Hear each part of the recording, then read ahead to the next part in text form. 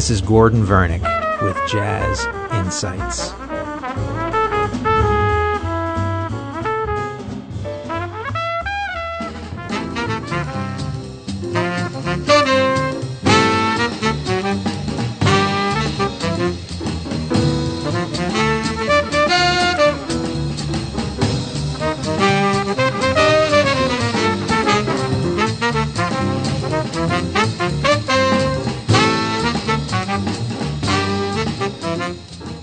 Continuing with Clifford Brown today, one of the great jazz trumpet players of all time, left us with a great body of work.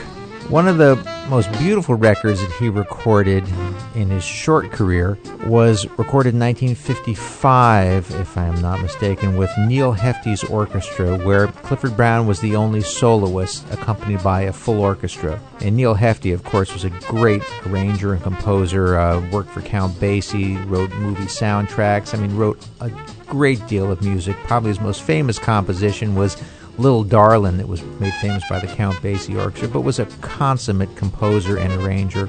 Arranged a whole record of great jazz standards, of great, I guess you'd say maybe Tin Pan Alley standards that were commandeered by the jazz musicians, in the 1930s and 40s, and featured Clifford Brown. It's called Clifford Brown with Strings. I'd like to play two of my favorite tracks from this. And these are ballads, and you can really hear the full impact of his fat, full sound, the great phrasing, just magnificent writing on the part of Neil Hefti. Let's start with a great tune written by the pianist U.B. Blake. This is entitled Memories of You.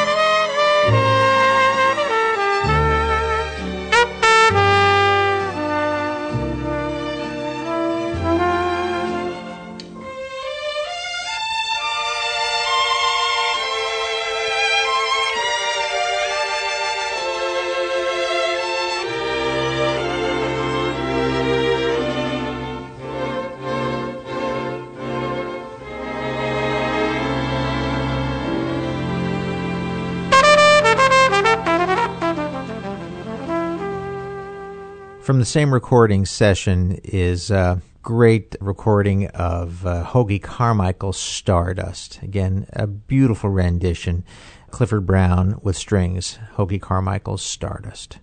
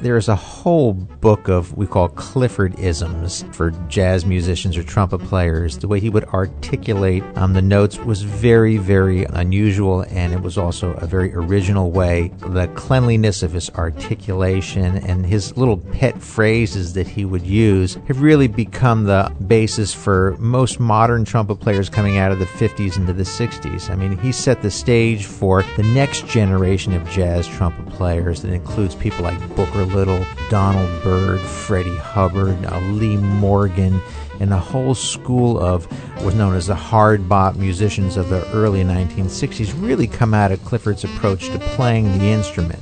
With the quintet, he recorded some great songs, but he also recorded with some unusual groups. He recorded with singers Helen Merrill, Sarah Vaughan, Dinah Washington. It was recorded many times in jam sessions with large groups, small groups. So there's a lot of Clifford Brown recordings floating around out there, and I'm sure there's a lot of, we call bootleg things that were recorded at jam sessions. I mean, he was a guy that whenever there was an opportunity to play, if someone was playing in a nightclub and they said, "Clifford, come in, why don't you sit in and play?" he would come in and play, and a lot of those sessions were recorded. So there's a lot of wonderful recordings of him floating around that have not been issued on albums. In fact, I have a recording given to me by a dear friend of Clifford Brown practicing. He used to record himself while he was practicing, and after he passed away, his wife had this tape recording, and it got passed around, and I have a copy of it, and you can actually hear him working out his ideas, how diligent and methodical he was in terms of his practice and his everyday work ethic and regimen on his instrument.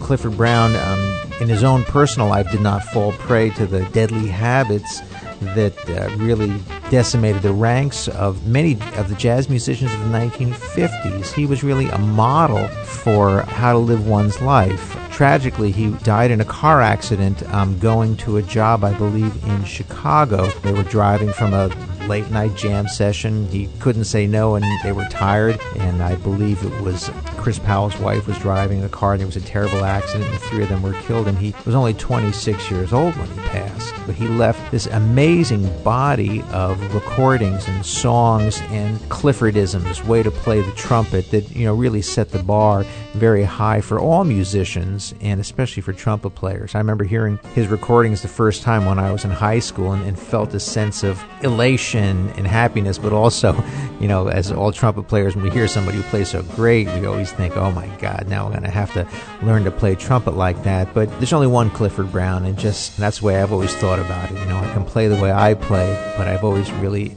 appreciated what he has done on the instrument, and those recordings, they really stand as milestones in the history of recorded jazz of the 1950s. The last piece we're going to listen to is another one of Clifford Brown's original compositions, and it's entitled Daoud. It's a fun piece to play. It's a challenge. He wrote songs that he played really well, and sometimes, when lesser trumpet players try to play his music, it can be rather challenging, but this is one of his pieces. It's a great piece. I think all jazz musicians really owe Clifford Brown sometimes a large debt of gratitude, maybe sometimes small, but we always acknowledge his contribution to the art form. So let's leave the show with Clifford Brown's Daoud with the great Clifford Brown Max Roach Quintet.